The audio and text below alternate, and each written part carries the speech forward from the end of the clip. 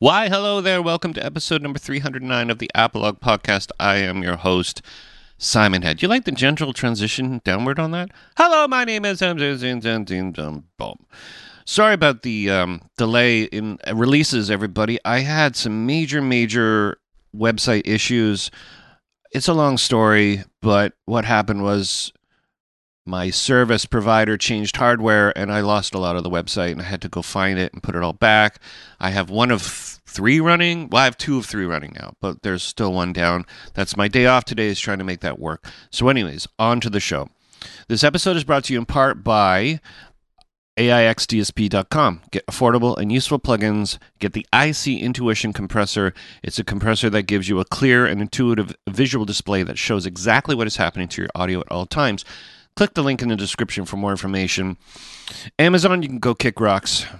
Hate Amazon. Well, I like buying stuff, but I just don't like advertising because they always somehow figure out a way to rip you off. I digress. Patreon. If you want to support my work, go to patreon.com/ApologPod. Pledge as much or as little as you want on a monthly basis to help with hosting and gas fees, and you can cancel at any time. Go buy some merchandise at apolog.ca/shop. Don't forget to subscribe, rate, and review the show on iTunes. Give it 5 stars, please. Like and share on Facebook by going to facebook.com/ApologPod. Follow me on Twitter and Instagram at SimonHead666. Today on the show, I have Karl, Hensel from the band Desperate Acts. Desperate Acts is a band that's based out of Minneapolis. They are, I believe, a three-piece, and there's a member of Comeback Kid in this band. But anyways, that doesn't matter because I spoke to Karl. So they've got a new record out on Spam Records called State Secrets, and it's coming out on September 10th this year, 2021. If you're listening to this in the year 4021, the record's pretty old. It's probably sold a lot of records at this point. This band is amazing. It reminds me of a lot of throwbacks to the great style of music that I listened to in the late 90s, early 2000s. Bands like Sam I Am, Braid, all these other bands. Such a great... they were supposed to actually work with J Mass, and because of that, the big plague, they couldn't do it, so they ended up recording it closer to home, which ended up being a better record, in their opinion. Everybody, thank you so much for listening to the show. I'm sorry for being so lackadaisical with the website. The website let me down, but it's coming back stronger than ever. That's a Star Wars reference, by the way. And if you want to keep listening, don't forget to subscribe. Like I said, rate and review the show. But I digress. Ladies and gentlemen, Mr. Karl Hensel, the drummist of the band Desperate Act, on the Apolog podcast.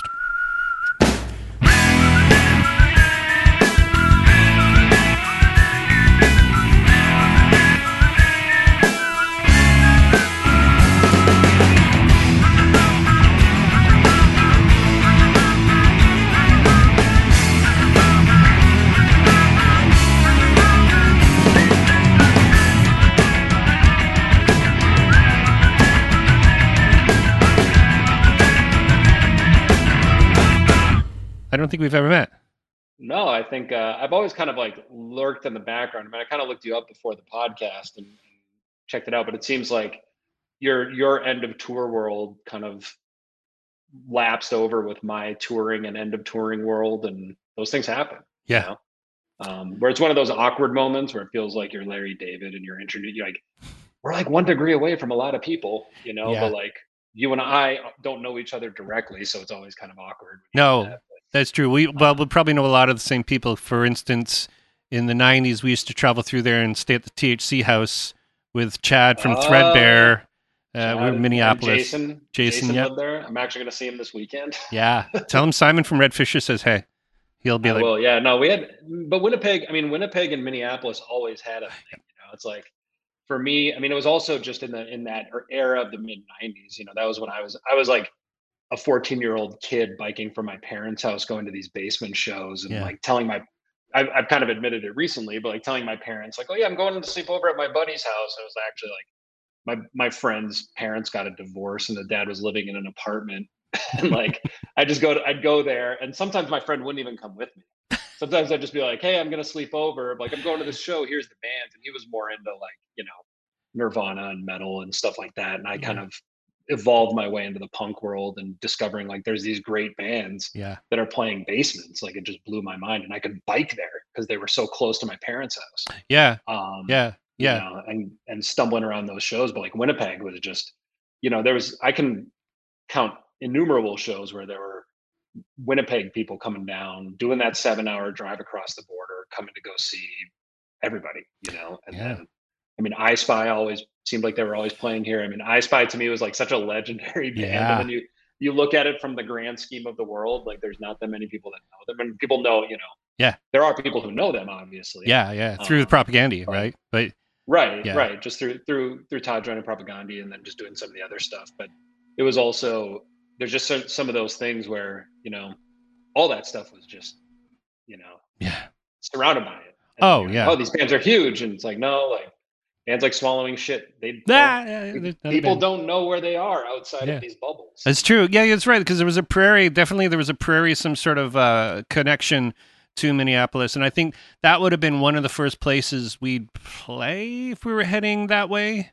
Maybe, But yeah, perhaps. it's like, where else you're going to play Fargo or are you going to play Yeah, there? we did play Fargo once, which was very funny because we just found a club and said, "Can we play here?" And the guy's like, "Sure, why not?" And then we ended up just finding out like how to turn on the PA system, and just did a show. And nobody knew who the fuck or cared who we were, but we were just this Right. band that showed up. Like our band was like fueled on BMX tracks. Like if there's a BMX track somewhere, there would be a punk rock show close by, and Yeah. that's how we booked our tours. Is that there would be a BMX track or a club or a group of dudes who would be able to put on a show for us. But it's funny you say I Spy because Todd, first time I moved to Winnipeg to join a band, and I saw the first show I saw was Propaganda and I Spy, and I saw them do Appliances and Cars, and it was sort of like a Yeah. new song. And that line was like, "I'll be dead and fucking gone." I was like, "Oh my god!" Like there was something I'd never witnessed before. Such passion of I this. mean, they were, to me, like, I still listen to that stuff all the time. Yeah, Like, it's still like them. And then there's another band from Minneapolis called Man Afraid who did play some shows with them. And they played Winnipeg a couple times. They played that Winnipeg Fest. yeah, And to me, those bands are just like still like everything about punk and hardcore that kind of like yeah, enveloped me. It's like, I mean, getting into, I mean, I'm younger, so it's like getting into stuff like Bad Religion and as like the Green Day explosion happened, like I'm still trying to make this make heads or tails of like what makes Green Day and Offspring different from even like Bad Religion or Rancid or NoFX yeah, and some of that other stuff, and then discovering this kind of like local bubble that was happening in Minneapolis at the time, which is still to this day something that I feel so fortunate to have witnessed. yeah, I mean, we had Dillinger 4 coming up, but then you have shows where it's like telling people, Dillinger 4, Disembodied, and The Promise Ring played the same show. And like that was just normal. And then we have bands like there was a band from here called The Strike, which is just dead on one of the greatest bands, like their first record. I mean, they put a record out on Victory in I think 98 or 99, hmm but their first record, uh, Conscience Left to Struggle with Pockets Full of Rust is what it was called. It's on this label from Chicago. And it's like dead perfect, like Clash jam, sort of mod influence punk, like pro union, super leftist lyrics, and like just thinking about being able to see bands like that in the basements of these houses that these people lived at. And then I'm just like this 14-year-old skate rat kid wandering my way into these shows, and people were so accepting. I mean, I remember the first time I met Patty was at one of those shows from D4. hmm hmm And clearly, I mean, I stood out. I mean, looking back on it, it's like these guys are in their mid to early to mid 20s, and there's like this. I was a child just wandering into their house while they're having a house party, essentially. And it's just like, well, you made a flyer. Like, what did you expect? This was yeah, always the risk. And it's still to this day one of those things where it's just, man, just yeah, feel so lucky to have had that and that pre-internet isolation and oh, yeah, just that, those moments like Man Afraid and I Spy to me are still like I listen to it, just like the melodies and there's a lot of like technicality to it, but it was still kind of sloppy and they were all still kind of figuring it out, but in a good way. yeah, And like the moments when they really kind of like go for it on some of the more melodic hardcore stuff, it's like, man, there's nothing that sounds like that stuff. no, There's still to this day, like even like as Todd joined Propaganda, like Propaganda became more technical and more evolved and still I think, one of the most impressive and incredible modern punk bands to this day. mhm. But the that I Spy influence. It's like maybe that's what it would have been, but those records still have such a rawness to it, you know. Yeah, I remember. Yeah, well, the first time I moved to Winnipeg was like 1992, and going to the Propaganda House and meeting Chris and Todd actually lived there and at their punk house, and we started our own little punk house on the other side of town, and we did shows in the basements, and we had some bands come up from God knows where because we were part of the Maximum Rock and Roll Book Your Own Fucking Life book, like we were Yeah. in that catalog, and that's how we book tours. And I think I forget what it was in Minneapolis, but I think THC weren't putting on shows, but they had a studio in the basement at the time. But we did like Seventh Street Entry a few times, maybe once, and I don't remember the other places. We played in Minneapolis, but I mean, there was so many places. I mean, there was the bomb shelter, which was essentially the basement of a gun shop. Um, that's and familiar. that was a pretty legendary spot too. I mean, there was a lot of, you know, I mean, the who's who have played there was the same thing. I mean, Hatebreed and Code 13 played there together. Yeah, yeah. Um, and it was sad because it closed it closed down. I'm going to date myself, but it closed down before I had a driver's license. So the only way that that was in 1997. Yeah. So like the only way that you could get down there was with friends who had cars, or like because it was that part of Minneapolis at the time. Like you couldn't coax. We could usually coax a parent or two to give us a ride to, you know, 7th Street Entry, First Avenue, downtown places like that, or some of the, you know, the University of Minnesota had a lot of good shows, but nobody was going to the corner. No parents were taking their kids to the corner of Bloomington and Lake in the mid '90s. Now it's like a totally different neighborhood, and like Yeah. you know, the various communities that have immigrated to America have like totally changed that. Like they've really made it a vibrant area. It's a really awesome. It's always been a really cool part of town, Yeah. but it's really revitalized now. So it's you know, now it's not that dramatic, Yeah. at Yeah. least from my perception. Yeah. Well, I guess the world has changed a lot, over the past 30 years to the entrance of internet to music is always this crazy conversation I've had where it's like if we didn't have the internet, would we still have this knowledge of music? Will we be able to meet as people? Like how does all this fit together now? Right. And can you keep elements of what it was very cool about it, which was like the community, and I was thinking about this the other day. Is like there is always a scene in every city. You go to every Right. city and you meet the people in the scene. But if you were there, it'd be really tough to be a part of that scene somehow. But as outsiders, you came in and were ultimately just brought in because you're not from the city. There was this inclusion Right. and exclusion at the same time, and I always felt it. But it has that. Is there still like an actual live club scene? And I'm pushing. I'm 51. So Right. I don't have people sleeping on my basement floor. Although I've offered it up, I've had people do it, Right. but it's not every day anymore. It's not a thing. Right. It's also, I mean, I think that's, and we talk about that all the time. I mean, you know, for us, like we've all played in various bands through life, and some of us more recently than others. But there's a certain aspect of it where it's just embracing the fact of just, you know, we're not a band that's going to be meant to play all ages shows anymore. Yeah, You know what I mean? Like yeah, we're all like, two of the guys are over 40. I'm about to turn 40. Matt's in his late 30s, and it's just one of those things where like you have to accept the fact that there is a youth culture. Like I know there's DIY shows in Minneapolis. I know there's garage shows. I know that there's bands that I see kind of popping up and kind of doing their own thing, and living in this community. You know what I mean? hmm But like that was us 20 years ago. You know yeah, what I mean? Like it's okay that it's not that you kind of, I guess, I don't want to say graduate, but just like as life kind of progresses, it's like that is youth culture. You know, like what they're just doing it differently. And it's really important, I think, to kind of keep that in mind, because like it is very easy to be like, well, back in our day, you know yeah, what I mean? And I do feel that, and I feel that more and more. But I think it's just important to understand like things change, and it's sort of I don't like I think the one of the big things is like I think there is that community, and I actually think with the internet now there's so much of everything available to people, of everything. You know what I hmm mean? Whether it's hmm entertainment, whether it's music. I mean, you literally have the entire world's music catalog at your fingertips. And I think like getting attention with that, especially as we kind of resurface in life and put out a record as the world's still kind of dealing with the lingering effects of the pandemic, hmm it's not as easy just to go like, oh, let's do a weekend of shows. Like there's a little more to it. And I still think one of the biggest lessons is like the way you find those worlds is you play shows and you travel and you find those communities, and you know that's sort of what it is. And I don't think the internet will ever replace it. I think if anything, it makes it easier to create that, and it might make it harder in some ways too. Hmm. Because it Hmm. just, back in 1995 and 96, when I was kind of stumbling my way into these basement shows, like what qualified me to be at those shows was that I was there. You know what I mean? There was no gatekeeper to it beyond the fact of once I found out this sort of, the voicemail message box that Extreme Noise had to find out about shows and the flyers that you could get at these various record stores. Like I knew which three record stores outside of Extreme Noise would have flyers for things that I found interesting. Um, and that was essentially it. Like if you found that golden ticket, you could figure out your way into this world. And and then there's always the story of the thanks lists on records. It's like, well, that's sort of like your Spotify version of artist recommended.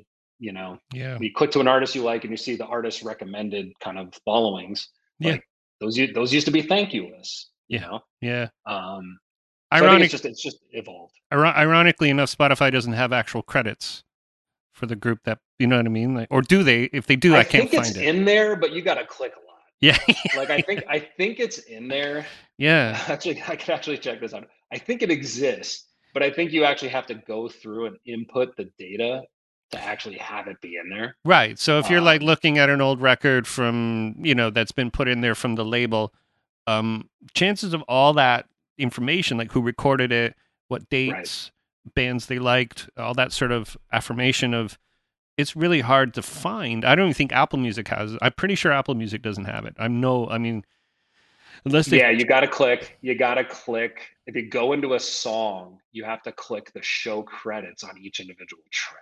is that on the phone? Because I don't, that's all I do is on, I'm on a computer, yeah, so maybe that's the key. You got to be on a computer. yeah. There's no record stores with the for fans of stickers saying produced by so and so anymore. And I Yeah. think like who's to say that that stuff was even effective? I Um, still think it is. When you mentioned J Mass in your bio, I'm like ears perked up, like holy shit, that's a dude. You know what I mean? Like, even yeah, though and I you know what think I mean, like, yeah, and I think like that stuff still matters. I think it's also one of those things like if you don't know, you just kind of blow past it anyway. do Um, but you think yeah, it's I think important it's anymore? Like, do you think it's important to have like a known producer or a known label to work behind you? Is it? I mean, I truly think it is. I still think it's I think it important. is. Like, if Brett I think Gurewitz it's wanted to totally record my important. record, I'd be like, fuck yeah, that's great. I'll definitely use that. But No, totally. do you think the kids care? Is the question. I think so. I think labels in general, I still think there's like an editorial kind of aspect to it where, Mm, I think like I mentioned this on another interview that we had done about how like Stefan and Spam, how they're one of the few labels just in the world, and ourselves we're included in that where they're taking, I want to say risks on like smaller bands. yeah. You know what I mean? Like so many bands would be like we were just planning on doing the record ourselves because it's sort of like in that Midwestern sort of self-deprecation. Like who's going to give a shit about us? Like, Mm, yeah, we think we made a cool record. Like we're stoked on it. Like we made a record for ourselves. And that was always the mission. But yeah. then we got done with the record. And as Jay was kind of mixing, it's like, damn, like this is kind of excited about this. Like we feel pretty excited about it, but you have to keep in mind, like we still plan to do this ourselves if nobody else steps up. And they were gracious enough to put their hand up. But I also fully understand. Like I sent it to some other labels, just kind of on a for shits and giggles, basically. And it's sort of like, hey, if you want to check this out, cool. If not, I kind of get it. Yeah. So, but I think it does matter. I think that there's a certain level of just sort of, I still think like, you know, bands associated with labels, especially labels that have a defined scene or just a presence or personality.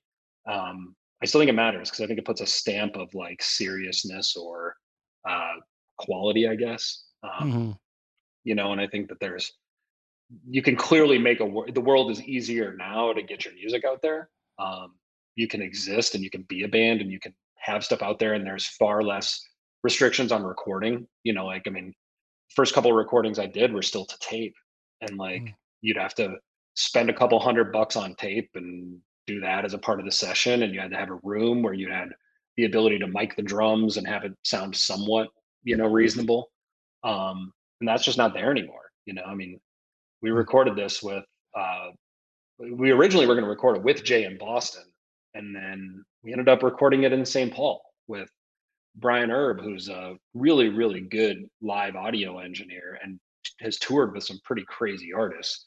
But at the same point in time, like he's still a part of that AmRep kind of noise punk world and knows all of our reference points. So yeah, he's worked for like Bush and Gavin Rossdale, and Jerry Yeah. Cantrell like calls and interrupts our recording session. But then he's also like very clear and be like, all right, Descendants, Bad Religion. Yeah. He knows what he's aiming. Yeah. Um, Yeah. We're and running the like world now. You know, all those punkers that listen to Bad Religion, the early in Descendants, we're like running the world. Like we're the ones I that believe it. we pay I the know. most income tax, you know, like I know. you know, I'll see a guy like because I work at a theater in like a city-run, municipal-run theater, and I see people and I give them the nod and the wink, and they look at me and they go, "I know you, I know you," and then we're like, all of a sudden we're like, "Hey," because Canada's a much smaller scene than America, and I run Right. into someone, I go, "I know you," and he goes, "I know you," and now it seems like we're running the industry in a way when it comes to certain things. And it's like, oh, that's exciting because we were just Well, it's fuckheads back in the also, day, you know? yeah, and it's also an important lesson to like really be mindful and polite and, Yeah, yeah, like totally. not, if you're an asshole, know when you're being an asshole, because it might come a time in life where you need to apologize for that, and not even in a self-serving way, but Oh yeah, just like, remember I was kind of a dick back yeah. then. I've And been I know I've had those moments. Yeah, I've Like I know tried I my had those best. moments. I've tried my best. I toured with a lot of bands and spent a lot of close quarters with people. And one thing you learned about is to choose your battles. You know, because if Right. you're gonna have an argument with somebody that you're like literally one seat away from, you better make sure it's finished. You know, and over And with, worth it. and worth it. And Absolutely worth it. I Yeah. mean, even for us, I mean, like, you think, I just think of some of the small world stuff now. I mean, the longer you stick around, the fewer and fewer people there are kind of mingling in the fishbowl that we're in. Yeah. And like, you know, one of the guys who runs he's the president of one of the biggest CD and DVD replication places, one of the biggest vinyl brokers in the country. It's like he was just in some metal bands, Yeah. 20 years ago. Yeah. And he's friends with two of the guys in our band. I've known him. I only know him really through the music world, just Hmm. kind of being around that stuff. But like I know people that have known him since high school. Yeah. And it's just funny to think about how those kind of things will come back later, And Yeah. I think it's mind keep be polite and Oh yeah. realize at the end of the day, like whatever you think the biggest problem is in the world, it's not. No. No. It's just keep that in check. Totally. I'm doing a nights and weekends project on a band based in Toronto called Lowest of the Low, and I just trying to get people. I'm trying to get stock footage from our music channel and stuff, Canadian music channel, and I ended up meeting the guy who owns like the Hollywood cinema channel, like on cable. Like he Yeah. owns this thing that has all these movies on it, and he was the guy I connected. He goes, "I used to love that band. Oh my god, what great music! Anything you need, you know." And I'm like, "Holy shit!" Now I have this guy who is like the CEO of this major Yeah. video channel, you know, on cable, and it's like, wow, that's amazing. And that's just from a band that was around in the '90s. You know what I mean? Like, it really teaches you a lot about like, hey, you know, let's just do good work and don't be a dick. And that's all the advice I've ever given to people over all these years of doing this. It's like, Yeah. just don't be a dick, because you don't be a pushover either. Like, just be good at what you do and don't be a dick. Yeah, and I mean, like, we've all had our moments. I mean, I know I have, but like, I think about things where I think I'm being confident, and I look back on it later, and it's like, oh, probably could Yeah. have done that differently. One thing is, Um, if you're managing your own band, it's really tough to get what you want and get what you need. I mean, I yeah, and learned, I think, I found that out hard way. yeah, You know. yeah, and I think like for me, with my day job, I'm still very closely connected to bands of various sizes. So there's the same point of, where that line of friend to work to private life kind of overlap. Hmm. Um, and it's just nobody wants to be that kind of like, I call it the day job punisher, where it's like I don't want to be taught, like if I'm on my work hours, like it's really kind of funny, but it's like I don't deal with anything related to this band from like 8 in the morning until 5 at night. Right. I really do try to keep it separate. Now, if there's something where it's like something comes up during the day and it's a really quick message I can send to somebody, I'll do it. But Hmm. Hmm. it is really, I'm really mindful of not crossing those lines. But then at the same point, I think having been in bands and various bands of different pursuits and experiences, I think like that's the one thing about this band that feels so good is that all four of us are on the same page, and there's no one, somebody can't do a show or can't do something. There's no battle about it because it's just like, well, we'll do something else, Yeah. And I think there's no one trying to like. Everybody's very mindful of the fact that like we've all kind of gone through that gauntlet of trying to really be that hungry 220 shows a year kind of like workhorse, and it's not who we are anymore. And Yeah. Yeah. I've even t- I think even if we were willing to do 220 shows a year, I don't think there's 220 shows that would line up. You know, That's true. I've talked to a lot of people who it's who either do side projects with their from their real band, or they'll do like a new band with people who are their friends, and they've been doing it for years. And and your message is very prevalent in that. It's like, we're doing it. We're not going to be Bon Jovi. right? We're going to be the best band we can be. We don't have like there is sort of that limit between lofty, like, we're gonna fucking tour Europe, or we're Right. gonna do this. It's like everybody knows that there's a step to every process of getting Right. And I think, yeah, getting to that level is the first thing. And then once you get to that level, then you can reassess, and and because you're smarter and older. Because when you're 20 years old, your brain's not even developed yet. Like, you know what I right. mean? It's scientific, you know.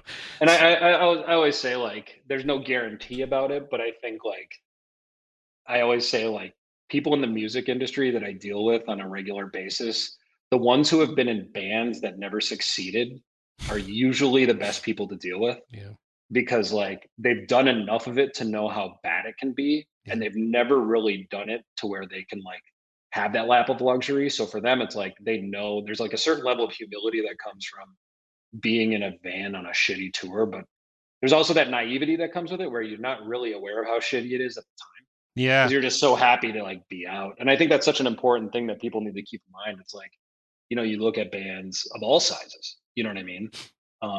And the good ones that have like very few bands, at least in the punk world, I would say, like maybe in the big rock world, there's people who just like had every intention of setting out and conquering the world. But even that, like, I think you look at a band. I mean, I just happened to see Rise Against like over the weekend, hmm and those guys were just touring in a van. yeah, Like they were just touring in a van looking for any opening tour. I mean, they opened for. I mean, I remember hearing the story about how like I think they got paid like $75 a night or $50 a night on the Reach the Sky tour that they did in 2001 or 2002. Like they were just a band that were fucking cutting their teeth, yeah. touring wherever. I remember being on samplers with them, like early 2000s, and going, "Hey, Yeah. this band's great," you know, and and then they were on radio like a Right. I couple mean, years it's later, just right? Yeah. they took that jump when a lot of bands would have been afraid to, and Mm. they just, you know, they always remember where they came from. And there's a couple other bands, and I'm going to keep their names out of this because I don't want to out anybody. But it's like there's bands that are pretty big bands now who still remember. They keep their enemies list. Like they're not going to be mean to that person, but they remember the people who were disrespectful to them when they were younger Yeah. and smaller, if for no other reason other than they're the smaller band on a package. Yeah. But then at the same point in time, there's bands who remember what that was like, and I think like, you know, Rise Against and Dropkicks are another band. Like they take care of their opening bands because they Yeah. were an opening band. Like they remember those moments, and I think like that's such an important thing for bands of all sizes to remember. It's like the bands that are always like the easiest to kind of get along with are the ones who came up through that network. Yeah. Totally. Totally. I toured with us So with Sum 41 for a couple of years. I was like their elder tour manager. I was 30 something, and they were like 17, 18. And yeah, those kids, man, like they got it. They figured out, and they gave me lots of credit for teaching them how to tour, because it's like I just gotten off tour with like SNFU for 8 years or whatever, right? So right, I was like, management wants me to tell you to go to sleep before 2, but my this is a real conversation I had with them, like, but you guys might never be here next year, so go have much fun. Don't get me thrown in jail. Don't get thrown in jail, and just do it. Like, live right, life. And they really appreciated that, you know what I mean? And they went through yeah, 40 something tour managers after I quit, and because they just needed someone that they could relate to. And I remember taking Mark Belkey on tour just to do guitars, and he's looking at like these guys skateboard and hang out, and like, these guys are the real deal. And if you get a validation from a punk rock legend, yeah, you know what I mean, Kerry King from Slayer, like no, but and Fletcher from Pennywise that fucked with everybody. He loved Oh those yeah. guys, and like so that's pretty good validation, for a bunch of kids So from the suburbs. there's a level of humility when Fletcher decides he likes you and he punches you in the chest as Yeah, a sign of endearment. It's like, I mean, I needed those rib bones, but thank you. Like that was not that was those lungs will heal eventually, but thanks, Fletcher. That was great. I filled in for a tour manager. I've known Stefan for 30 years, but I tour managed two shows for Descendants, and we were playing with Pennywise. And I could see Fletcher sort of eyeballing me up at this party after, and then he comes up and goes, "What are you doing here?" I'm like, "I'm Descendants tour manager." He goes, "Respect." That was it, and he walked away. I'm like, and at the same time, he was punching into a watermelon to try to make juice out of it. I'm like, and I've heard crazy stories because I've I just mean, heard stories. I'm sure he'll tell you most of them without much prompting. If you want to, like, Absolutely, hey, like fucking, tell me this story. he's a thief. You know what I mean? Like, but yeah, I He's know. So and then here you are, like working with Sum 41, getting validation, and they took my shitty band to Europe with them to go to open up for them. It's like, holy crap, who would do that? You know what I mean? Like, well, I don't. That's cool. Every show's sold out, so you can come out and open up. Your little band can come and open up for them. I'm like, all right, yeah, yeah, good. And that's the community that we foster. That's the community that I feel I passed down, and I'm sure you'd feel that someone passed it down to you, and that got passed down to me, and that's Yeah. the generational kind of vibe on the whole thing. And I guess that's the spirit of independent music, right? It still needs to be Yeah, I there. mean, I think it's important to be aware of that, and I think I mean, I'm not taking anything away. I mean, the older I get, the less I really care about that stuff in Right. terms of like, so and so what's punk and what's not, and this band is more punk than that band, and those conversations had a whole lot of weight when you're younger, and as of now, it's just like, are you a good person and do you actually enjoy doing what you're doing? Hmm. Um, or are you a good person and you're kind of just going through the motions because it's a decent way to travel and make some money? Like, there's also a certain level of that where I'm like, yeah, Yeah. cool. Yeah. Totally. You. As long as you're not out there being like a conspiracy theorist fuckhead, like, Yeah. cool. Like, Yeah. you're not hurting anybody, and if you're having a good time and your family's able to do this, and you don't this is the job you want, and your family's supportive of it, and you can enjoy yourself, and there's nothing wrong with that, Yeah. you know? Totally. So, Um, and that's funny you say that because there are people that I know who are still actively touring and they're not really super happy about it. They do it, they call it, like one guy calls it plowing the field. You know what I mean? right. It gives you a very good metaphor as to what he's talking about. It's like he's getting out there, he's getting it done, and coming home and, doing the other thing he does. There are a certain limitation of like, there are people at a certain age limit, you stop worrying about like, I don't need this. I want it, but I Right. don't need it because other things start taking over. You start like, oh, I like where I sleep. I like my apartment. I don't like moving 5 times a year. You know, Right. getting 5 jobs and quitting because I have to go on tour. Like, No, there. it's there are people who are wired for it, and for Yeah. the bands that make it work and can string together something really awesome, like, they're they totally deserve it, like, even being in an arena band signed to a major label with all kinds of marketing money and whatever the hell other tricks you want to put there, like, it's still not easy. There's a whole hell of a lot of bands behind those bands who didn't make shit of it. Oh yeah. And so, like, it's seeing it from the inside, and then also seeing like the perspective from bands that are big, and then bands that are like trying to get to that next level, go from that 2,000 to 5,000 capacity venue, which to all of our van touring minds, you're like, holy shit, you got to be making so much money. Mm, But then the reality is, on a lot of those first tours, like, a lot of those bands are making a little bit or breaking even because they're putting all this effort and investment into these other things. Just something I would have never been aware of, when I'm oh yeah. Yeah. 18, Yeah. 17, doing my first week in a van and just like playing some shows in Cleveland and thinking this is the pinnacle of human existence. Yeah. Yeah. And then you realize, like, there's a whole world out there, and Yeah. yeah, it's you just got to be aware of it. And like, anybody doing that grind, it's, even seeing some of the biggest bands, man, like, it's crazy. It's you got to go out there and you got to put the work in. And Yeah. I don't. If I could go back and tell 15-year-old me anything, it'd be like, just don't be such a, you know reactionary dick about these bands, because it's like, you have no fucking clue what you're talking about. Yeah, definitely. Like I've worked a lot of like local crew shows, and I worked one for for Bon Jovi, Yeah. and just seeing sort of like the behind part of it about what it takes to get out there and be that band. It's like, it is. You just don't see that. You see the curtain open, Yeah. and there comes Bon Jovi. Everybody's like, "Yeah, it's fucking Bon Jovi." But in the back, he's just like sitting there hanging out, going, shaking his head, going, "Yeah, whatever they were talking about," and then going, "Oh, I gotta go," and then I gotta put the smile on. Here's the teeth, Yeah. and it's like, wow, that must be so sad, It's like, but here you are. You have apparently everything, and you think of like, Chris Cornell and things like that, of like who potentially would just have the world and all of a sudden just would Right. switch it off. It's like, Yeah, and I mean, it's like that's the touring grind. I mean, even for like, I don't know about your touring experience. I know like everybody's touring experience is different, so I can only speak for myself. And I wish Matt could be here because it would be really interesting. We talk about this stuff, but I also haven't heard him tell some of these stories in a long time. mm-hmm, And so for me, I'm always curious because he's not in the music world at all. mm-hmm, He like a friend of ours was doing real estate, and as he was kind of touring and feeling that burn, like he kind of found his way into that. Um, but yeah, I mean, for me, it was like I was touring in a band, and there was financial issues within the band. There was money not being equally distributed after we kind of did some digging, and none of that even related to us being on Victory. Like mm-hmm. we're probably one of the few bands where it's like I don't think Tony ever owed us money. And now he's sold the record label, so I can tell the story more publicly. But like we were supposed to get this massive amount of tour support, we never got it. And so like we knew ahead of time we weren't going to get it, so we just used that print shop. The second we got an invoice, we just tore that shit up.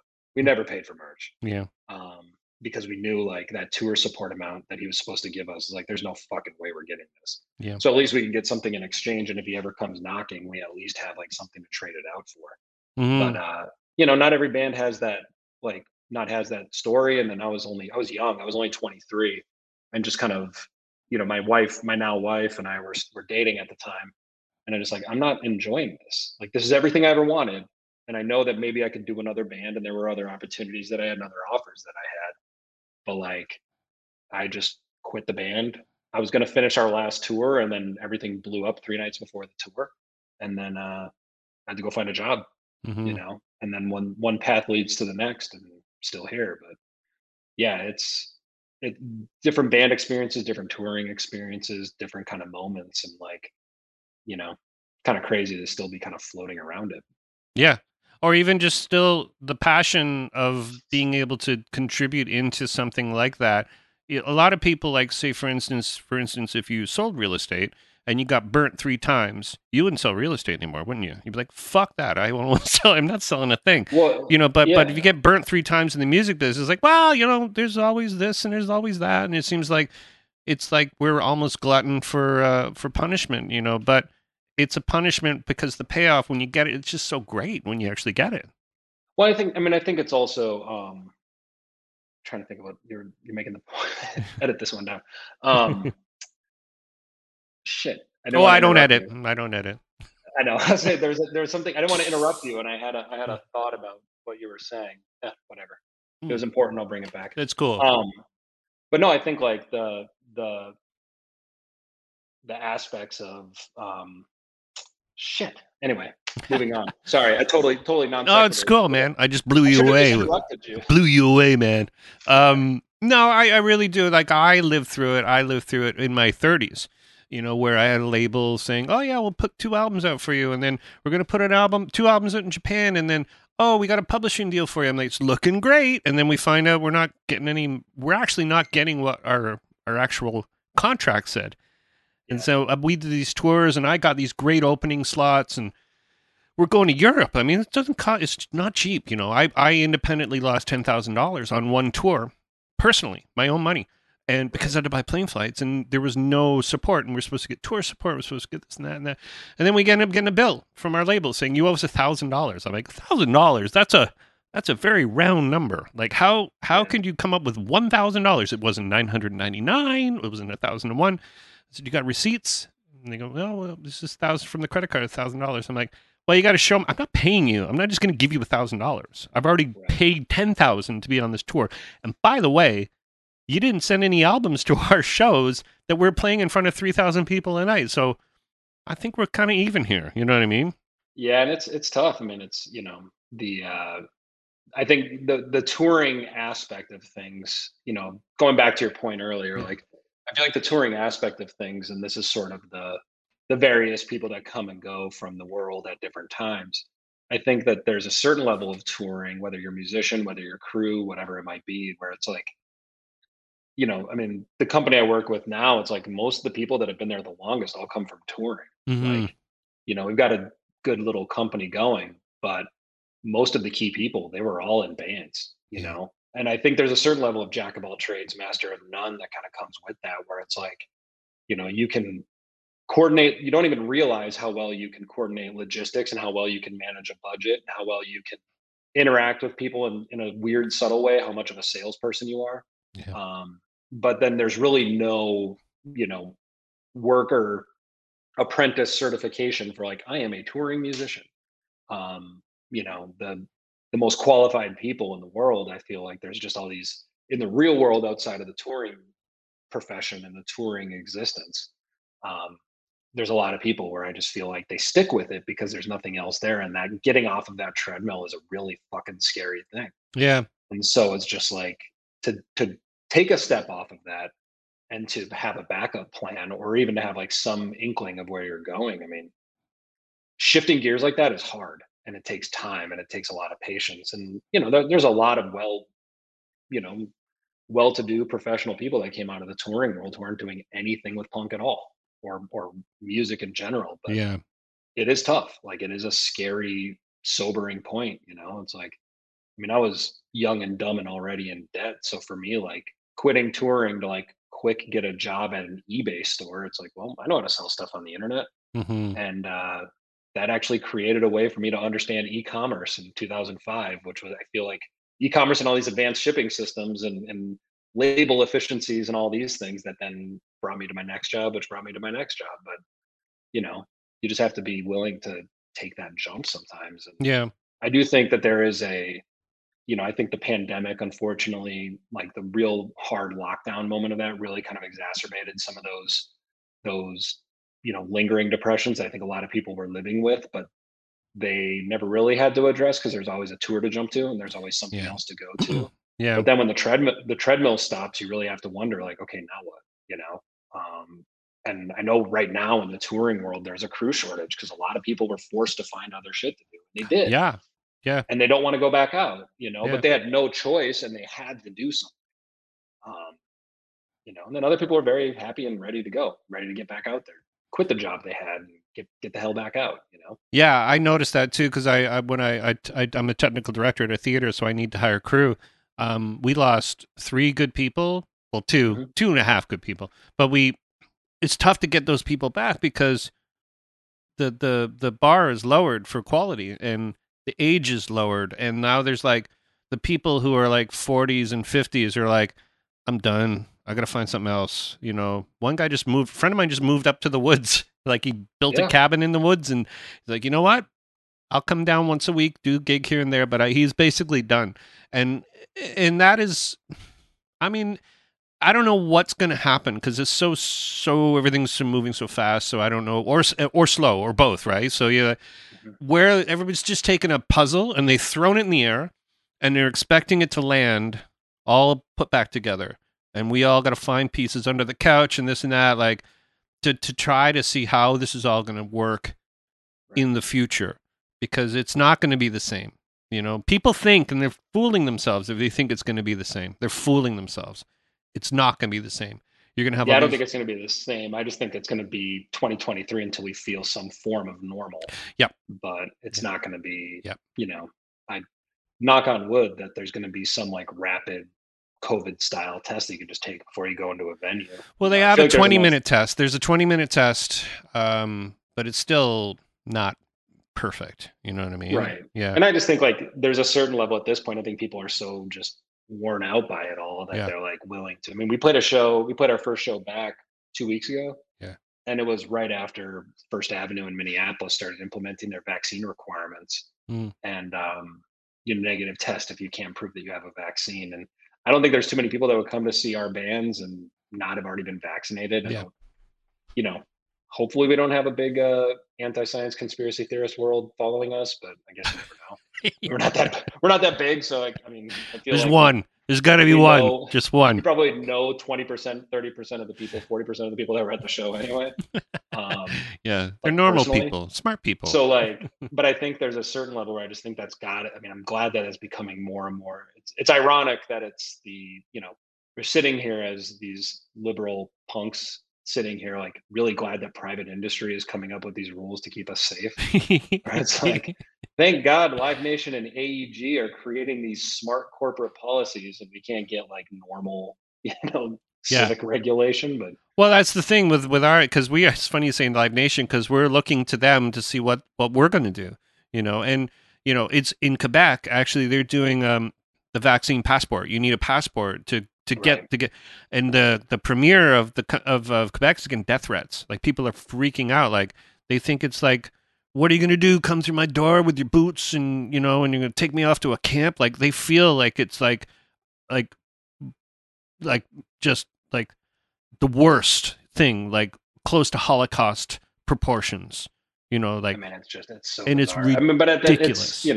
it's the offshoot of all this stuff. I mean, for us, like, I hate talking about it. Not hate, but I feel kind of bad to admit publicly. Like, we were supposed to record this album in May, and or May of last year, Mm. and had we done that, there would be 7 different songs on the record. So of the 10 that we recorded, Yeah, um, there were 6 songs that I think it's 6 that we don't play anymore. yeah. Like we just kind of, or 3 that we were still working on. So it's like 3 of them we scrapped, 3 of them we decided needed to be like reworked. Um, You could and take a a bunch of breath. them came Yeah, up. yeah, Yeah, yeah, like yeah. we just like really focus and get neurotic, and it was nice to have something to think about. It was nice to have something to kind of like hyper obsess over, Mm. and to just play drums in my headphones and just pretend that we're doing a practice, and it felt good, to Yeah, have something and then to have friends that we trusted. So it's like we were practicing, allegedly, during the quarantine window where public businesses weren't open. And I remember going in and, I was talking to my wife and Matt was talking to his wife, and we actually went in and made sure our spaces when we first started going into the space were like 8 feet apart. He was in one corner, yeah, I was in the other corner. And for the first couple practices, he was facing one way, I was facing the other. We're just like all masked up. yeah, We're just like, look, if we don't have this, we're gonna go fucking crazy. yeah, And yeah, so we just, kept hacking away at it. And then, we added more people as we got more comfortable again. And then just we had something. We had something to go do. yeah. And And I just feel like a lot of the people spinning out of control just didn't have that. So they're just in like their neurotic corners of like self research for 18 months, and no one is sitting there going like, "Yo, slow your roll a little bit." They're just finding all these people amping them up more and more, yeah, and like perhaps those personalities were always there, yeah. but I mean, for me, like if I had a way to just like put a barcode on my phone, like I don't give a shit. This thing's already a walking barcode anyway. Mm-hmm, mm-hmm. Like, you know, like we're all worried about what that tells you, but then it's like, if anybody knew that, like, okay, so you don't use Apple Pay, like, do you realize how much of your information Visa, MasterCard, and Amex are sharing back and forth with Facebook and all these other Oh people? It's yeah, like they know damn well where you are, what time you're there, what your habits are. They could pinpoint you within a half an hour. oh Don't worry totally, about it. absolutely, yeah. Like you're easily triangulated, and also not for nothing, you're fucking boring. So don't, Yeah. like, the government doesn't give a fuck about you. Nope. Like, you're not a risk or an interest. Like, your Mm. family probably finds you boring. Like, quit looking at Facebook. you Yeah, know? yeah, yeah, yeah, yeah, yeah. It's funny you'd say, because when people, I talk to a lot of people, and a lot of pandemic conversation comes up. There's probably 3 times, and it's like 3 or 2 a year and a bit of where it doesn't come up. But when we do talk about it, there's like, I have rules. Like if you're writing COVID songs, there are rules. You can't put COVID in the lyrics. Pandemic can't rhyme anything with any of those things. Those are rules. Like if you do, you're dead to me. Like I I can't. just can't even, I don't think I'd even want to listen to a song that was that literal.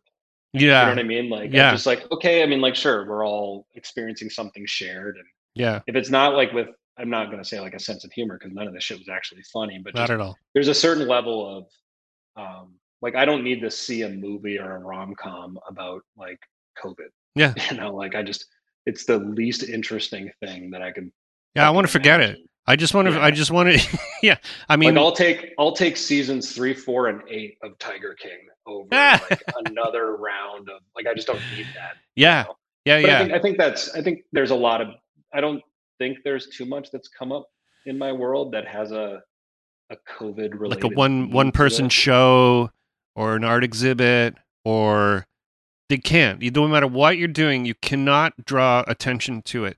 You have to, like, because for instance, we had, I don't know if you had it in your part of the woods, but we had in the early 2000s, late 90s, SARS, which is basically Yeah. it's COVID. Right.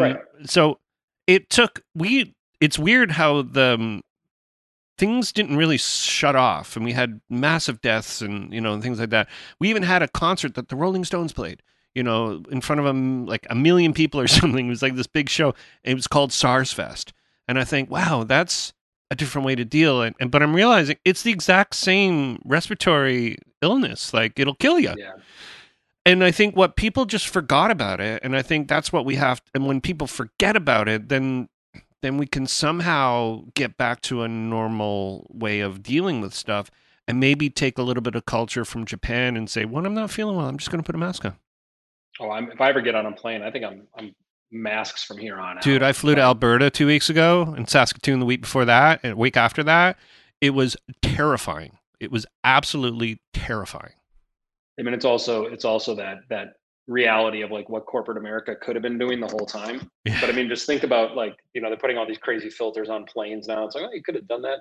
That shit was available. You could have done that within a couple weeks before. Like now you're Yeah. just forced to do it. Oh, yeah. But I think, yeah, for me, I mean, just like I'm absolutely gonna do that. I mean, I think about the tours that I did where I mean, who every band has toured Europe and somebody's gotten deathly ill at some point. It's just kind of the requirement of touring Europe in the winter. Like someone's gonna Yeah. come close to death just from some It's disgusting, always the singer, too. unidentified It's always the singer. flu or cold. Well, I was the one. Yeah. I was the one who, we had two efficiency hotel rooms, and I got a room all to myself, sweating and like skin is turning varied colors. And then Yeah. the other room had six people in it. So I Oh, got yeah, a room all yeah, to myself. yeah. But no, it Yeah. was horrible. It was horrible. Like I do not recommend it. It's probably one of the reasons why I decided like touring was just not for me. Yeah. But Yeah. man, Yeah. yeah, it's crazy to think how it's all going to come out. Like even with us now, like putting this record out, it's like, well, we'll play shows where we can, Yeah. like if it works, cool. Like we just have to be patient with the world opening up, and Yeah. What's your thoughts just on how it goes. streaming and such? Are you a streaming type friendly type people or I think it kind of comes. I think it's sort of well, yeah. I mean, it's so ubiquitous now, yeah. and I think like there's a certain level of it where um, you just have to embrace it as what it is. You know what I mean? Like it's hard. You can't sit there and be the old man on the porch screaming about it. I mean, it is kind of crazy, like the math on it. Mm, Where we just launched our CD and vinyl pre-orders yesterday. But to think like the handful of sales we had was the equivalent of like you know hundreds of thousands of streams. yeah. Like, Yeah, yeah, yeah, yeah. and to think of like how impressive that is. You're like, oh, that band has streamed 1 million times on this song or whatever the numbers might be, Yeah. and you realize Here's your that. But 50 also bucks. at the same point in time, like it's really hard to get super revved up about it because you think about, um, I mean, yeah, like I've the way I've heard it described sometimes is that think of every time you bought a CD when you were growing up, or bought an LP, or bought a tape, whatever it might have been. How many times did you copy that for a friend? In terms Mm, of just the word of mouth exploration and sort of discovery mode. And now it's like there's a way like labels are getting a little bit every single time you make that mixtape, every single time you listen to it in the car, every single time you're kind of going through that routine of listening to music, and it doesn't add up. And I do think there's serious discussions about the royalty breakdowns of it all, but that's outside of my world. Like I can't change that. So it's like no. either you embrace it or you go with it. The Yeah. reality is like that's how people are discovering music. And I Mm, think it's really foolish to be like we're not streaming our music when yeah. that is just the way people consume and discover. Like that is your Sure. demo tape now. That Yeah. is I discovered it is Elway your from Spotify. Great Oh, band. totally. I mean, Great I band. there's bands like I discovered that the band from Canada, Crusades. Yeah. The band is fucking awesome. Mhm. You know what I mean? And like, I think their last two records are so fucking good. Hmm. and so unique and so like just deserving of way more recognition and attention that they got. Yeah. But then, you tally up what the streaming numbers are. I did air quotes like Yeah. Yeah. it's No, audio, but I I got air it. quoted streaming numbers. Um, and it's not Yeah. that big, relatively speaking. Yeah. You'd have a But better I chance discovered of, that purely off of a Spotify kind of like radio sure. shuffle that kept going, and I was just every once in a while something piques my interest, and I was like, Yeah. holy shit, what is this? You'd have a better chance like putting stuff on YouTube, and the revenue breakdown is a lot more friendly. If you used YouTube to present your content. Yeah, I think there's a story about Spotify that when they were first starting out, they were looking for labels, and labels were selling them pennies on the dollar.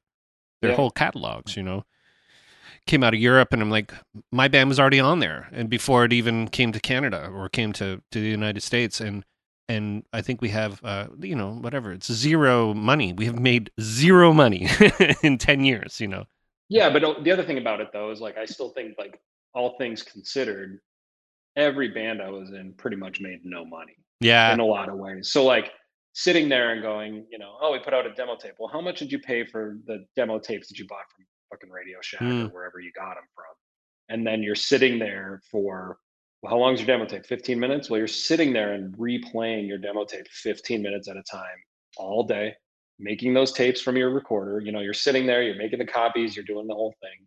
And it was just about getting stuff out there, yeah. and I think like the awareness and the discovery, like the word of mouth existence it's just as important now as it was in the mid 90s.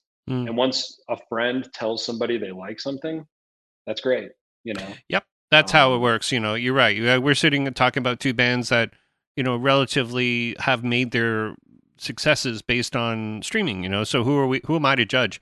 I wrote a kids theme song for a kids TV show, and I still get money for it, and it's 30 seconds right. long. And that's just from a 30-second long piece of song. So it's weird how sometimes you can say, oh well, that it doesn't pay for all the tours I've paid for, or records or Right. recordings or whatnot, or equipment I've purchased for recording. But it's still, it is something when you go, oh, well, that's great. And it sort of circles back to that sort of, why do we do it? Well, we do it for our own reasons now. We don't do it for, you know, suc success is such a weird word out of this. You can say if your album breaks even, that's success as far as I'm concerned, right? Right. And I mean there's so many. I mean, it's also just understanding like what your motivation is at this point, right? I mean, for us, all of us have been in various bands. I mean, maybe I guess our bass player Dan has always played in bands, but he's never really had his.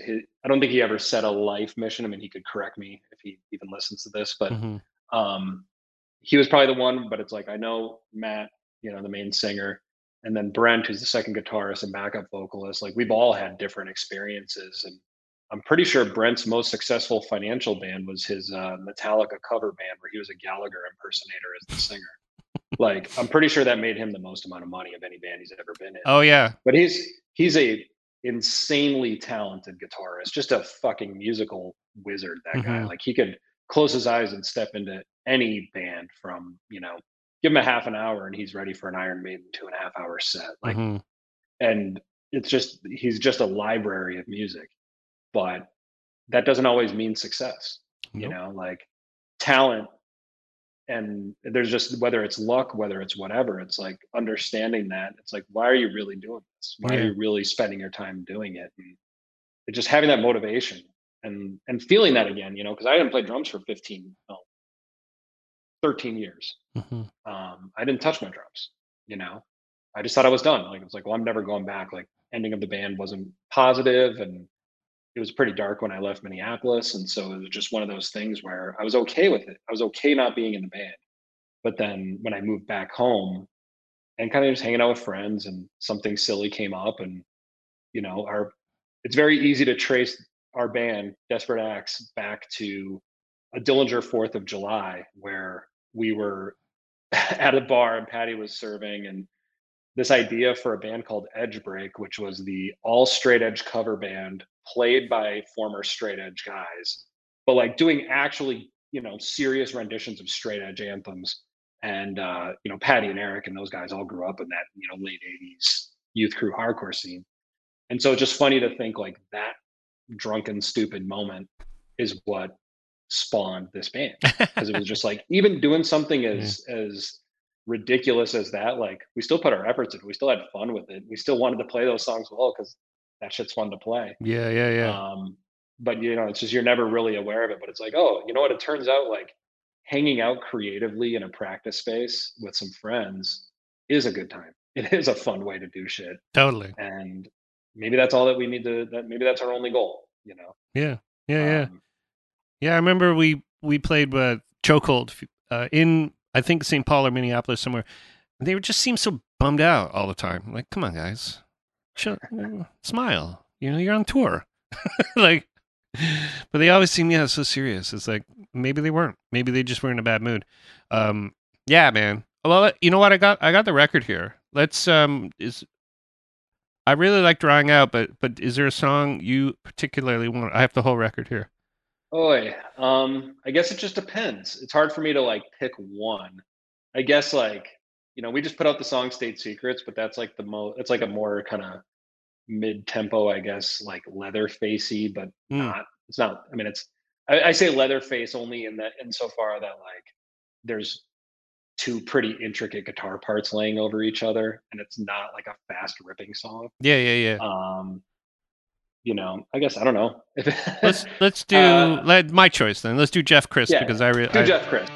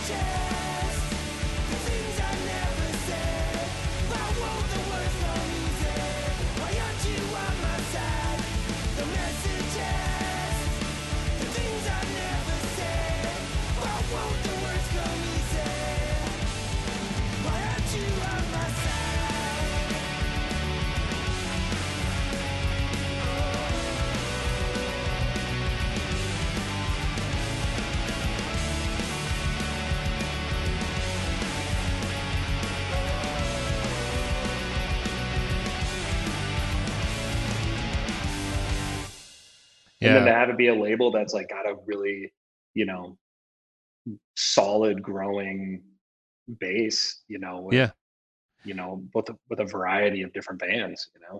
yeah. No, like it's a great record, and like I said, we were saying before, and it's gonna be it's like it feels like maybe there's some sort of renaissance for 90s music, or maybe there seems to be the essence of what made it so awesome without tagging it with, you know what I mean? Like Right. it's, you know, everything kind of always comes in around in a circle, and it feels like maybe it's time for melodic, emotion felt music to sort of have its place again, you know, or maybe somehow make it into the people's hearts and minds, you know, because like older people, like folks like me, this is stuff that I was like, you'd hear this in a van, you'd be like, fuck yeah, you know, it used to be like something Yeah. you would freak out on, you know, or you heard it for the first time and you'd be like tingling, you know what I mean? It's like, this is great. This is people carrying the flag for something. I don't know.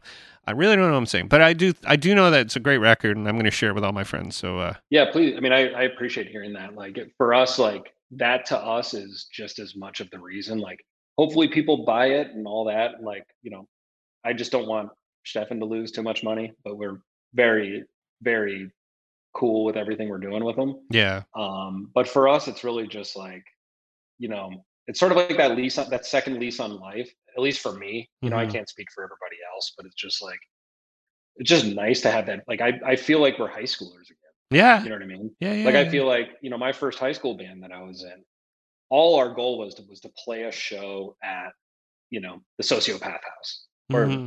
Dead End Alley wasn't open anymore, but like, we just wanted to play a show in a real house, not our friend's house, not our Yeah. friend's garage. Like, we could pull together all these, suburban miscreants or whatever, but to have it actually a show, that's all we wanted to do. And then, like, one thing, like, we got to play one of the Dillinger 4 record release shows with Discount as Friends of Rust, and I was like 15 or 16.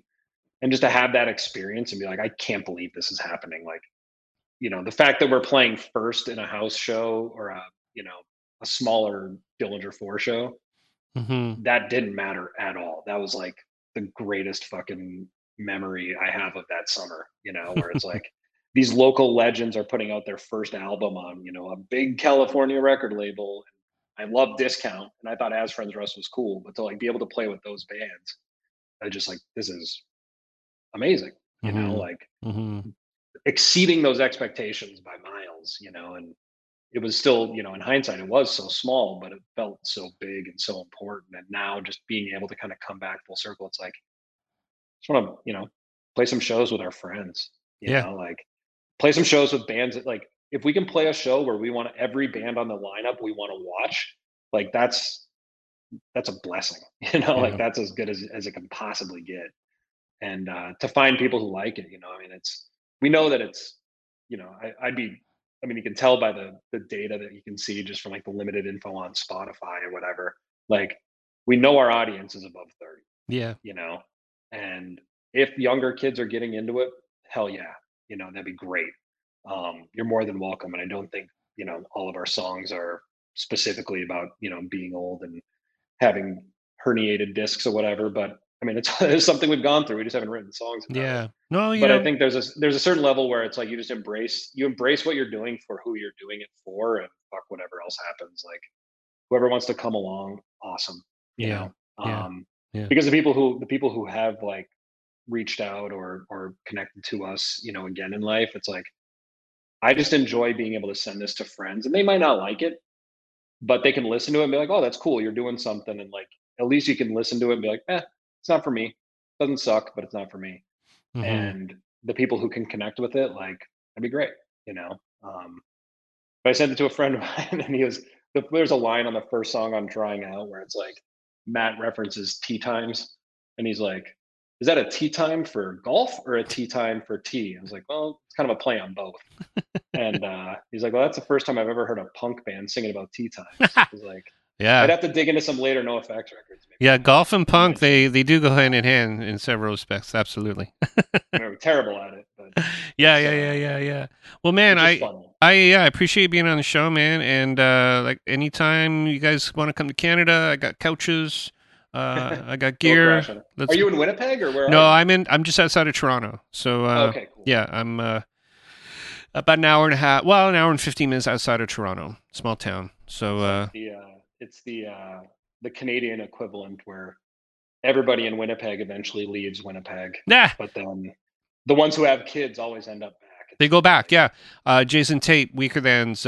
We played in a band together before, Weaker Thans, and he moved to Toronto. And he's like, "This is the best place ever." But before that, he's like, "I don't need to leave Winnipeg." And then I called him on his shit because I'm like, "Dude, you said you'd never leave Toronto." He goes, "Yeah, but there's this one store closed." So he's like, "Well, that place closed, so I had to move back to Winnipeg." I'm like, "Well, okay, okay, I've always enjoyed Winnipeg. I mean, obviously, like it's got its issues or whatever, but I yeah, mean, those are my first out of country shows that I ever got yeah, to play. So like, yeah, I mean, it didn't matter, you know. I mean, like, it was just the fact that you could go there and there were people there and there was so many great scene." awesome people, Yeah, you yeah. know. Oh, I remember. I remember flying home from Vancouver and I had an exchange in Winnipeg, and it was like April, and I'm like, "Why is there still snow here? Like, get me the fuck out of here!" And then Yeah, we it's like, flew, and then I think it was like a year and a half later, I moved to Winnipeg. Like that was the. Oh, okay. So yeah. I mean, I man, spent. there's some. I mean, it's so crazy to think about how and I think it probably just comes down from the winter, and I feel like that might be why Winnipeg and Minneapolis were always so tightly knit. Yeah. It's like you think about even the diversity of bands, you know what I mean? Like it wasn't that big of a city, so it's like, you know, when Propagandi's writing tracks about the Amy Grant Mosh cruise, it's like I knew both sides of that. Mm-hmm. You know what I mean? Like I knew people in both of those scenes, and Yeah. I mean I was making I'm glad I softened up a little bit because some of the guys from, you know, that the Amy Grant Mosh cruise he was making fun of, like there's some people that are really fucking cool people from that world. And I know that they're all those fences eventually mended, but it wasn't that big of a city, but there was so much being done there. And I think it's, you know, that isolated Midwestern, Yeah. I mean the Canadian equivalent of Midwestern. Yeah, yeah, Um yeah, absolutely. And the fact it was just big enough to have a real scene and small enough to keep the scene in its, and like you said, it was inclusive. There's like power pop bands, hardcore bands. We'd all play shows together, at the West End Cultural Center or whatever. And there right. was never any judgment. It was I always played just I like, played the West End. yeah, yeah, man. That was a cool place. I mean, that It place is was. unto its own. I've never really seen it unless you go to Europe. There's like nothing really like that anywhere else in Right. Canada where it's And co-op. like explaining like the early like playing shows at the Albert, like just how Yeah. unpredictable a night around the Albert could be. Draft Um, night. I know people would book their tours around draft night, which was Thursday nights, to make sure that it would land on the draft night because it was always full of people. yeah, Yeah. Oh man, you never stayed at the Albert? Did you ever stay at the Albert? never stayed at the Albert. No, we No, had a chance to. I think they always offered rooms as a Like part of the show, if I remember no, correctly. yeah, But I think it was just like even the first time that I played there, it was. I mean, we played there in like January, yeah, um, like in the middle of the winter, so it wasn't even like, you know. But we always had friends that we could crash with, and it was yeah, it was just such a to me, it was just like, wow, I get to, you know, play in the Royal Albert. Like this is crazy. yeah, And it just you don't you don't care about anything else. Like the first time you play, for me it was feeling like I was playing CDs. You know what I mean? Just because yep, like those bands were so, you know, instrumental and important to me and they felt so important. And so you get to play there and it's just and it actually sounded really good. I mean, that yeah, was the other yeah, thing about it, like the yeah, house sound and the stage sound. yeah, It was like, I mean, that's the one thing about CB's too, is that like CB's always like it sounded incredible. Like it was amazing to play there. yeah. But I the mixed there Albert once. was I mixed to see, but Albert, you know who the different reason is because Mark the Butcher was the sound guy for Propaganda. He ended up touring all over the world with that band. He became their okay. sound guy. Yeah, I met Mark the Butcher in like 1991 when I was on tour with my band called Trigger Happy, and that's the first time I met him. And yeah, he ended up after the Albert whatever he got his PA system. I think he toured with Propaganda. I think he still does. Actually, I think he's still their guy. Him or I thought did they have Barney, I think? Or am I mixing that up a bit? I Mm, don't know. yeah, they had Mark Could be and they had this mixing guy them. Keebler, who's another friend of mine. He's now Oh, out of Keebler, yeah, he's now in Montreal. yeah. Yep. But yeah, it was cool. I got to see him at the Phoenix in Toronto a couple of years ago.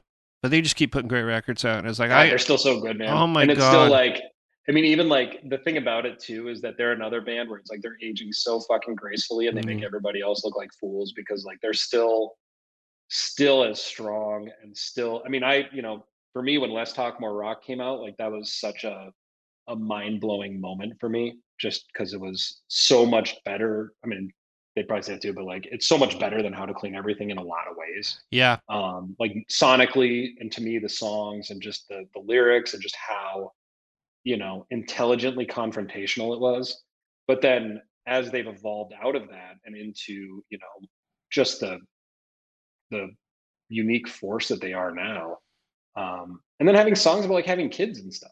You know Yeah. what I mean? Like they're not hiding about the fact that like they're in their 40s and doing what they're 50s. doing. Yeah, yeah. 50s, Yeah, maybe. yeah, yeah. Well, maybe at the time they're in their late Yeah, 40s, yeah, but it's true. like, Yeah, yeah, you know yeah. what I mean? Like Yeah. they're writing these songs about, they're writing these songs about whatever is relevant in that moment. And like, I mean, what's that? The Adventures of Zukosis, I think is the name of the song. The last song on Victory Lap. Yeah. Like that song came out what 2017. I still listen to it, and Yeah. having kids myself, it's like that song still gives me chills because Yeah. it's so, you know, to me it feels really on the nose and personal. Maybe if you don't have kids, you wouldn't gather those points, but man, it's like they're still just so fucking good and Yeah. sharp, Yeah. and they just. I mean, Jordan is still just a it's all of them, all four of them. Yeah.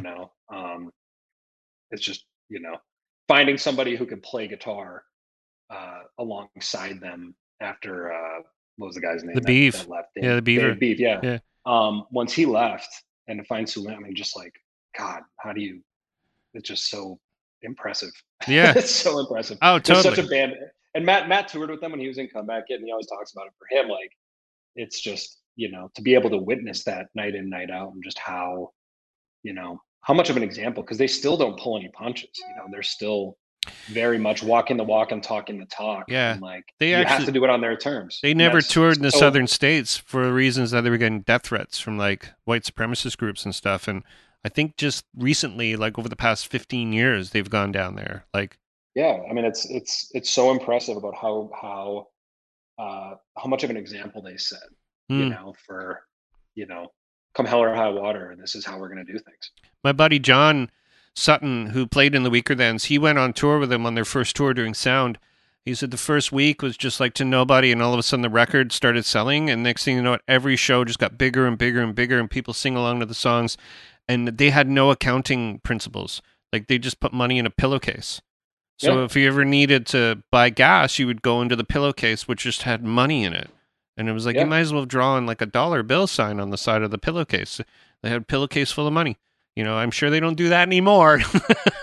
No, but it's also like there's a certain level where it's just like that's how I would hope they were. And they, You know what I mean? Like yeah, they that did makes me feel good knowing that totally. that Yeah, was their kind of experience in and that. they did these tours, and they actually for a live band, they were a bit of a joke actually in the early days. Like when How to Clean Everything came out, they were kind of like they fucked around. They didn't really play. I mean, I'm sure you know Mike Walks from spending time in Winnipeg. Do you know Mike Walks? Oh, I don't know. Moxie.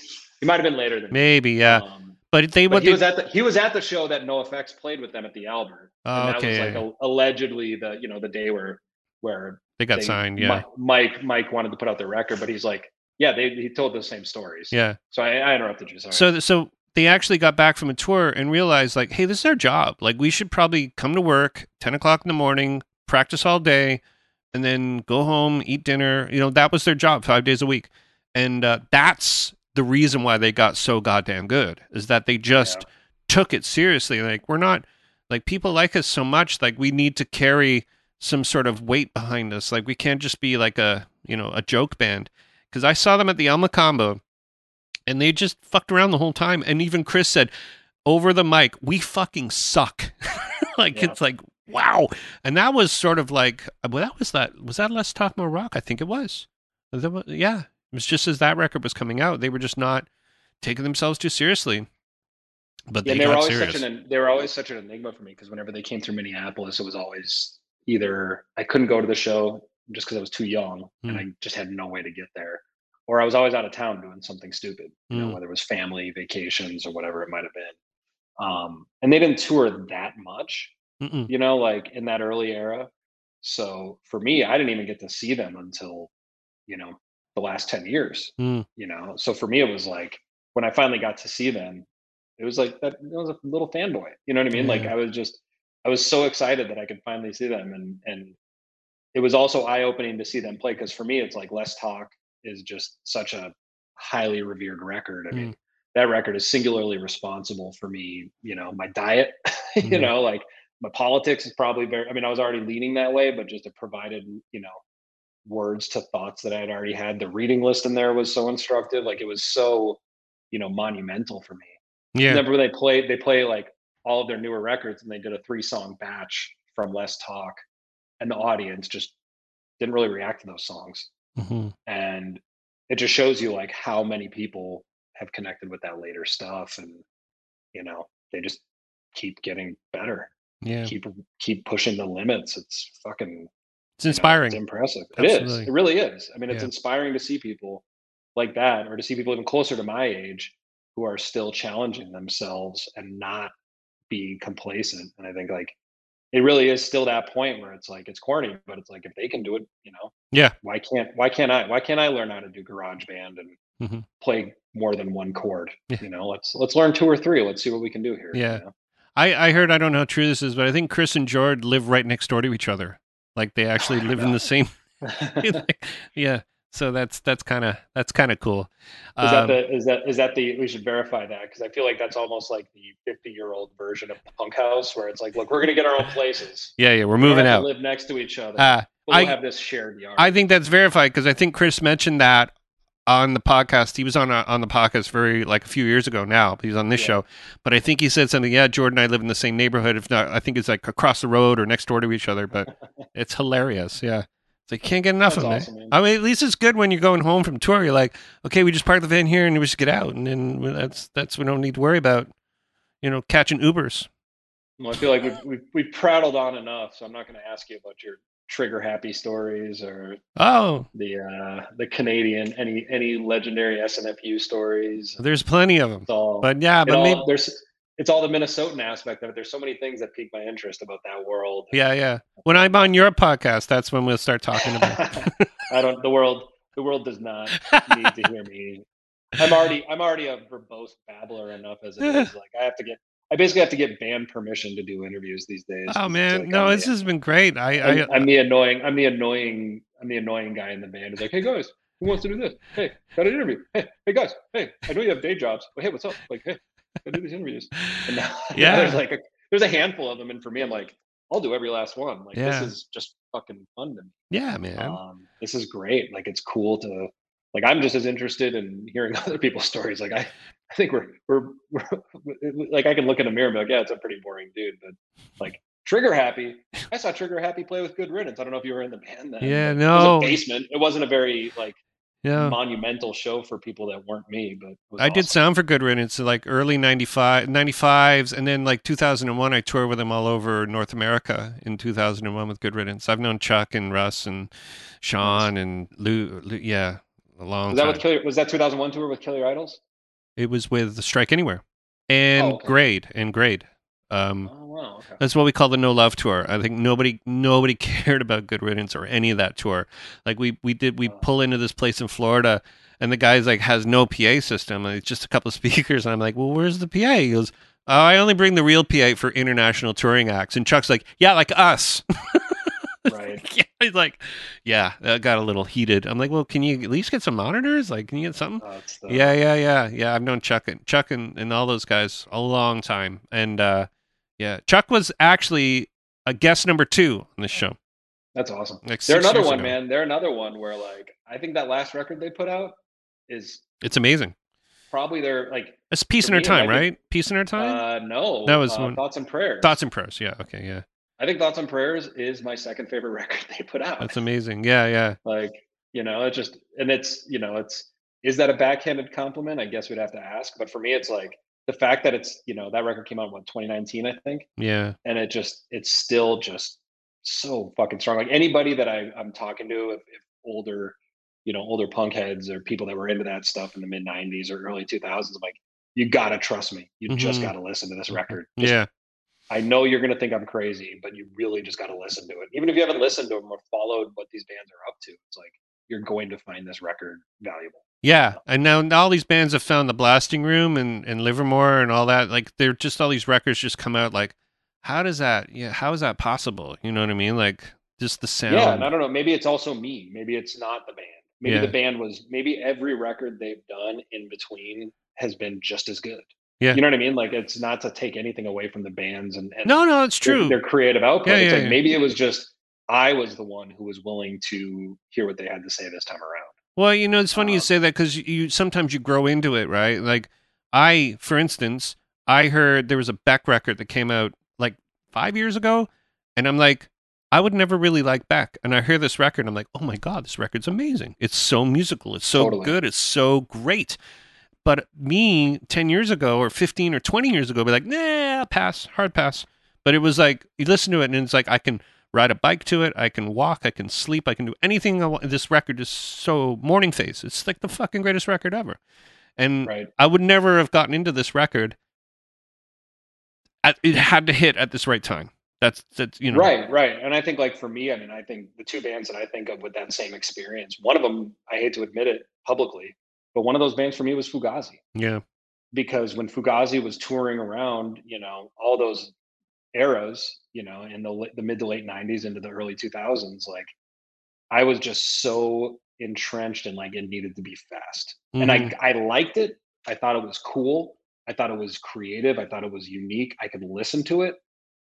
I liked it, but I didn't understand why they were so fucking impressive and so important until after they broke up. yeah, You know what I mean? Where you're just like, the intangible aspects of that band, when it's like, I'm just like this little shithead hardcore kid, and I'm just like, it's not Minor Threat, it's not Embrace, rah, rah, rah, rah, rah. yeah, Like, what the fuck do I know? But yeah, at the time, like, I mean, I can't think of, I had the opportunity to see, they played First Avenue all the time. yep. And then they played St. Cloud, and they played Eau Claire. Like, they played all these short drives from around here. And I just, too much of an idiot. I just was like, it's a Tuesday, or Yeah, whatever I had, I have homework to do, or whatever the dumb excuse was. yeah, I will regret that forever. I will yeah, I will regret not seeing Fugazi for the rest of my life. yeah. And my wife still gives me shit about it. Like, if Fugazi comes on to this day, she'll still give me a hard time about that. And I'm like, but you got to understand, like, I wasn't bad mouthing him. I just liked it. I Yeah, didn't love it. yeah, I yeah. It didn't. wasn't. It There was didn't. It too didn't hit much. me. Yeah, there was You too know. much to get into. I found out about a few other things. Like there's too much catalog to really sort of drill into. That was actually it's funny you say that because that was me with Elvis Costello. Like I love Elvis Costello, but I like Elvis Costello from like the '70s into the '80s. Anything from the Yeah. '80s, and then I sort of tune out until like the '90s. So, and this new record he put out, I just heard it. I forget what it's called, but it is amazing. It's so good, and he doesn't play with time signatures. Like he just sort of does his thing, and it's like you should really. I forget what it's called, but check it out. It's the new Elvis Costello. It came out last year, but it's the new one. It's like I know what you're talking about. it's amazing. It's angry man rock that he did, but it's like in his own way. But there's not a lot of records that hit me like that. But like Armed Forces, My Aim Is True. Those are two great records. But I took me a long time to really appreciate it. You know what I mean? I was well into my Yeah. 30s by the time I sort of rediscovered Elvis Costello. But the same thing, you know what I mean? Like we all sort of we move into it, and then it's like, oh, now there's a place for it, and now we can put it into our you know catalog of shit we like. Yeah. So I think it's also important to keep in mind, like, if you're doing a band yourself, or you're doing another band, or like when I'm doing this band, it's like I was the idiot that didn't feel compelled to go see Fugazi play.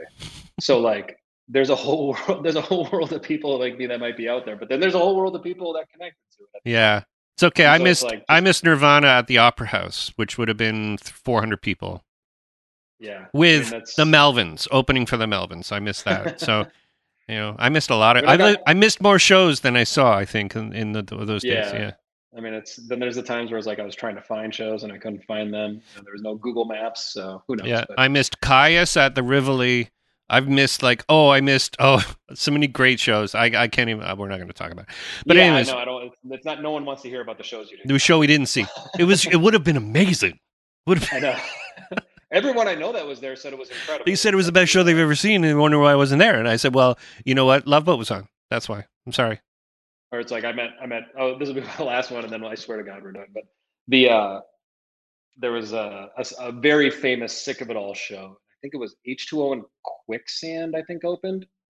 And when I was at my old job, when I was at the label, I was working with H2O, and we were talking about Minneapolis, and something came up, and Toby was like, "Hey, were you at that H2O show at First Avenue where all the ambulances were lined up outside?" And I was like, "No, that was actually like I had I had a basketball game." I was like a B squad basketball player, and like I couldn't go. But like that show was like infamous for people because it was just there was ambulances lined up on both sides of First Avenue, and anybody who was there will tell you just how crazy that show was. Yeah. But if you weren't there, like it's the show now where it's there's every town has that show, but it's like Yep. there was 8,000 people at that show. Yep. If you listen to people tell the stories. There's a Toronto store where the police played the Horseshoe. No, was it Horseshoe or Amacombo? And there was only like 8 people at that show when the police first time they ever played in Toronto.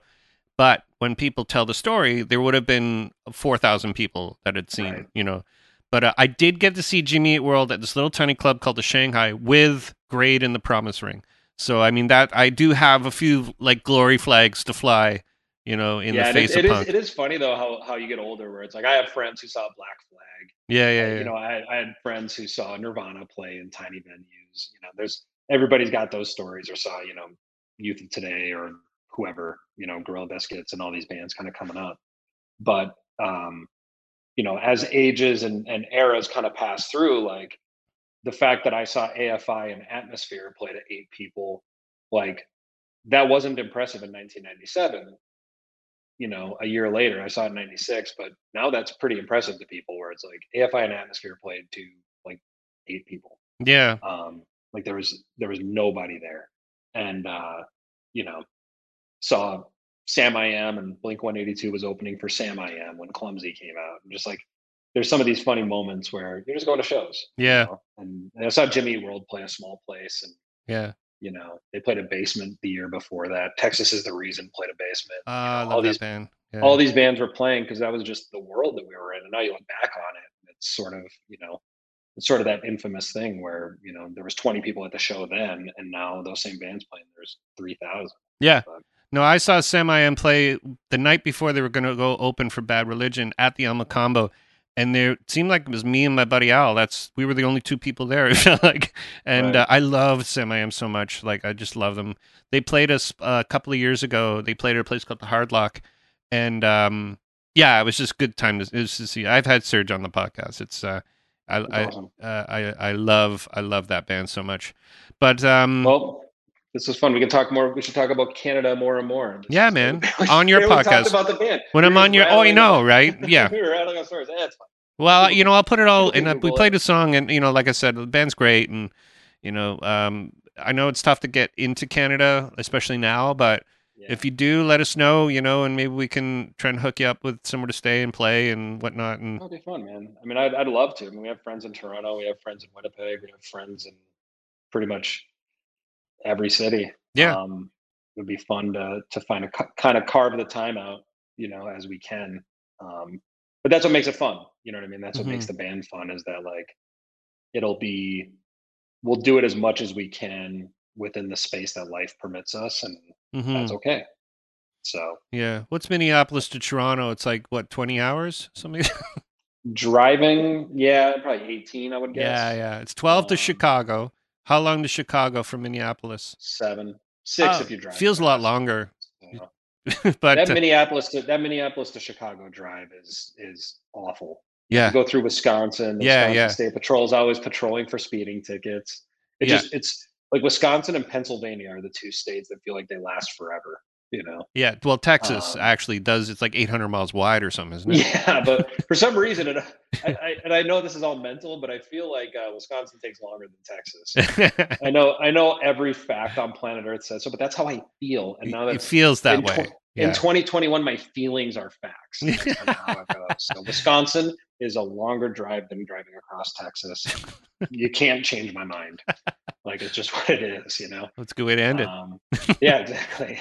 Thanks, man. We're full of geography. All right.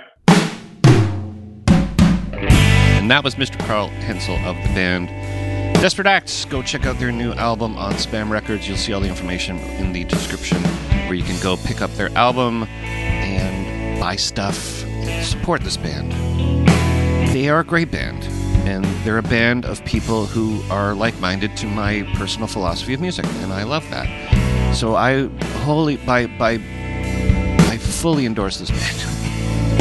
That doesn't really matter, but the fact is this band's a great band. It's a band you'd love to see live, and hopefully one day we'll get them up in Canada and we will enjoy this band.